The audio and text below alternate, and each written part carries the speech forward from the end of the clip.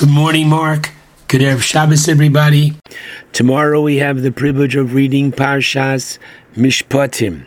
According to the Chinuch, Parshas Mishpatim contains 53 mitzvos, 38 restrictions, and 15 positive mitzvos.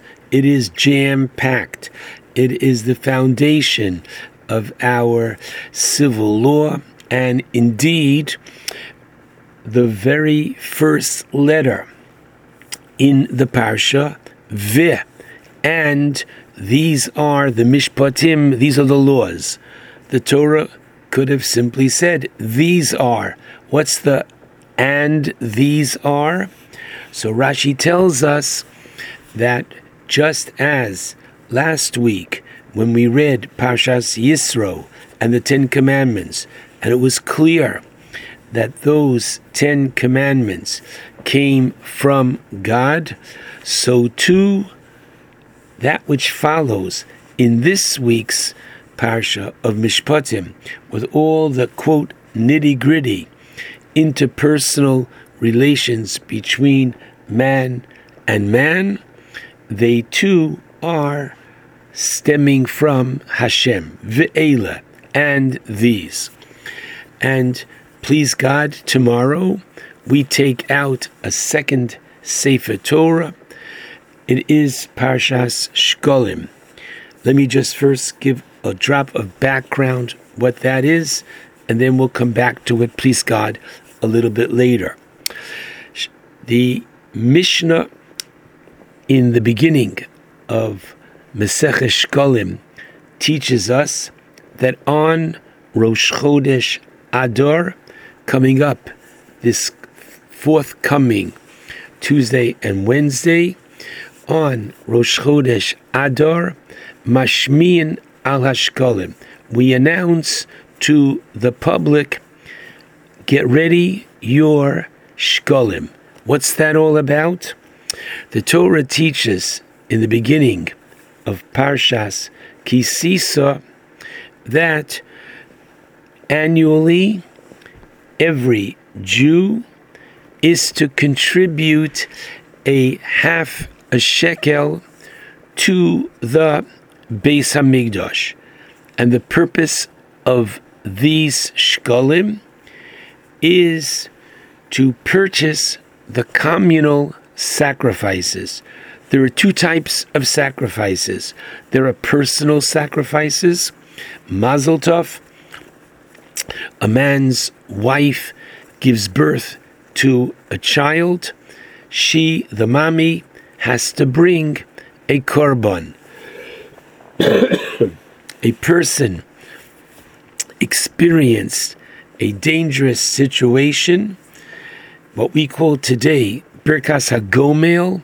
When we had a Beis Hamikdash, these 4 individuals who were saved from a dangerous situation brought a korban toda, a personal korban of thanksgiving to Hashem for saving them from that difficult situation. These are examples of personal korbanos. And then there are communal korbanos. Every morning, every afternoon, there was a korban tamid, a constant offering, a keves echad, 1 lamb brought in the morning, 1 lamb brought in the afternoon. This korban tamid was brought on behalf of the entire nation, and no one individual could say, I am, quote, sponsoring or paying for it. Rather, each and every Jew contributed towards these korbanos, so that in reality, every morning, every afternoon, your or their korban is being brought. Each individual felt my korban is being brought because I am part of the korban, which is a national korban. And so too, on Shabbos, we not only daven Shacharis, but there's Musaf. Musaf means additional. there is, aside from the Korban Tamid brought every day and on Shabbos as well, Uvayom HaShabbos Shnei Kavasim B'nei Shana Samimim. On Shabbos there are 2 additional animals brought as a Korban Musaf additional. These Korbanos as well are paid for from the communal collection known as, of course the Torah says that each member of the community is to contribute their half a shekel towards the purchase of. And given that our rabbis learn that the new monies are used to purchase the korbanos starting on Rosh Chodesh Nisan, the rabbis therefore a month before announced to the people, giving them time to get ready their money to bring to contribute to the Beis Hamikdash for the purpose of the communal korbanos. We'll come back to Shkolim, please God, in a few moments. The opening halacha of Parshas Mishpatim is that of the Eved Ivri, literally the Hebrew servant. Now, one becomes an Eved Ivri in one of 2 ways. Either a person, a man, steals and cannot and does not have the wherewithal to pay back. So unlike the American system where the person might be, quote, thrown in jail, and what happens then? The person from whom he stole doesn't get his money back, and the thief, who does he keep company with in jail? Only other professional thieves who will say to him, oh my goodness, you could have, should have done it differently and not gotten caught. So he goes into jail, an amateur, and perhaps could come out a professional thief. By us, very different. The idea is that a person steals, the court sells. Now, what does that mean, sell? The court sells this thief to a Jew who owns this person for a period of up to 6 years. What does that mean? That during this 6-year period, the former thief will go to work, and whatever he earns goes to his, quote, master with a small m, the one with whom he lives, to pay back for the money that that person invested in him. To make it simple, for the sake of understanding, a person steals $60,000 and he's caught and he cannot pay back. The Beis Din will sell him to somebody, meaning a Jew steps up and says, I'll invest in this man. I'll give the court the $60,000 for this man, for his services. The $60,000 then go to the person from whom he stole. And if this person has a driver's license, he drives an Uber, a taxi, and the monies that he gets goes to his host, the one who, quote, invested in him. And basically, during these 6 years, he lives with that person, with his family, and he becomes rehabilitated. It's an incredible system, almost idyllic in nature, and the Torah is showing us how we look at the self-worth of each individual, and these 6 years are years of rehabilitation as opposed to simply throwing the person in jail. So the Torah begins with these laws, and it teaches us that if, unfortunately, after these 6 years, the Eved, who is serving as a servant, to the master for these years, if he should say after these 6 years that I want to stay on and not leave after 6 years, the Torah says that the master brings him to Bezdin, and there his ear is pierced by the Bezdin, and he serves him Le'olam, which means to the Jubilee year. Now, Rashi asks the famous question, why? Why is the ear pierced? And Rashi answers in the name of Rabbi Yochanan ben Zakkai that the ear that heard at Har Sinai, thou shalt not steal, and he went, this individual, and he stole, then let that ear be bored.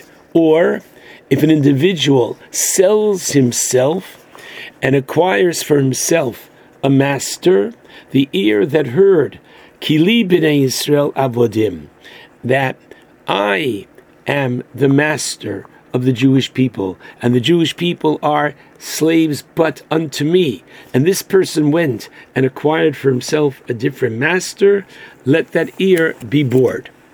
Asks the Maharal Diskin a very powerful question.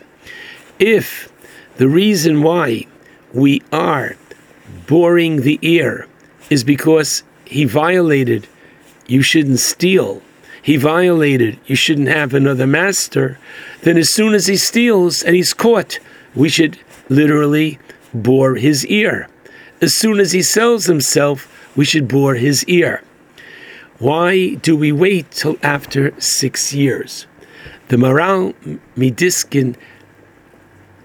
Diskin answers very powerfully. And he says that when the Torah says that we sell the individual, that in of itself was meant to be a punishment. If, however, after 6 years, the Eved Ivri says, Ohavti es Adoni, es Ishti, es Bonai, I like it here, I don't want to leave, then it shows that the years of servitude were not a punishment. Then we step up and we have the, quote, additional punishment of Viratza Adonov Esazno Bamratseya.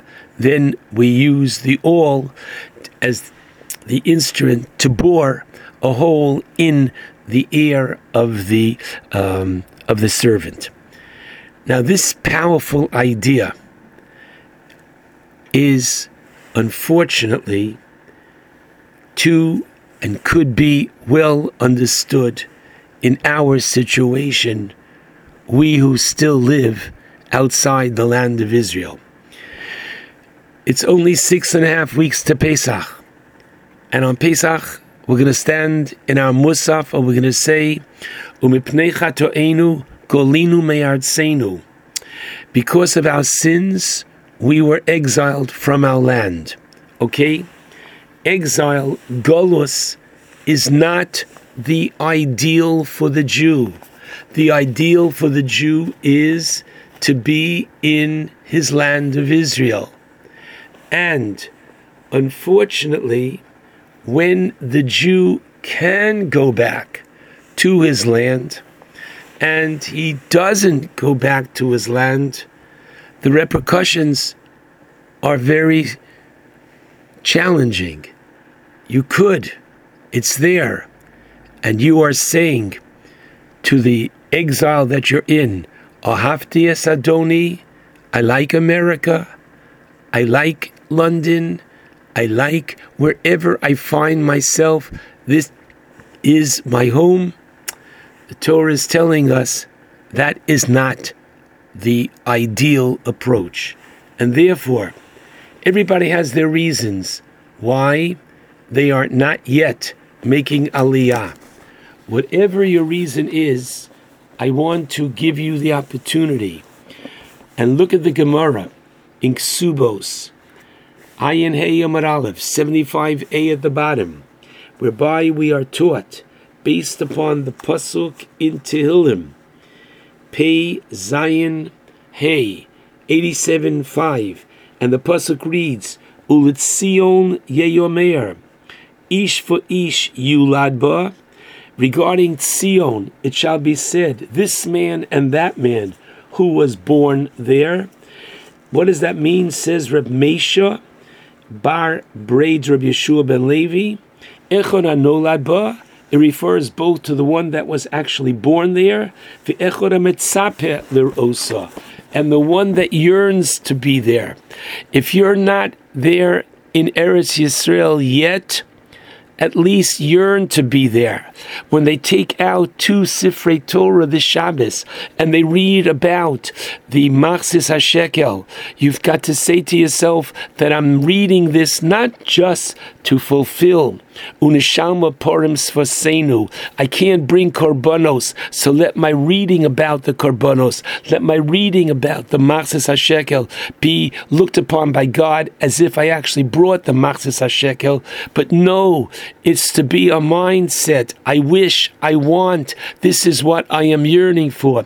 This is what I'm pining for. This is what ultimately I am living for. And so, while the Jew might be in America or might be any place else other than in Eretz Yisrael, one of the many lessons of this week's parsha is Kili B'nei Yisrael Avodim, to recognize that the first of all the mitzvos is to teach us not only because you were slaves and therefore free your slaves after 6 years, but deeper than that, the relationship between the Jew and his maker, that he is our master, and now taking it one step beyond the relationship between the Jew and his home. Shabbat Shalom to all.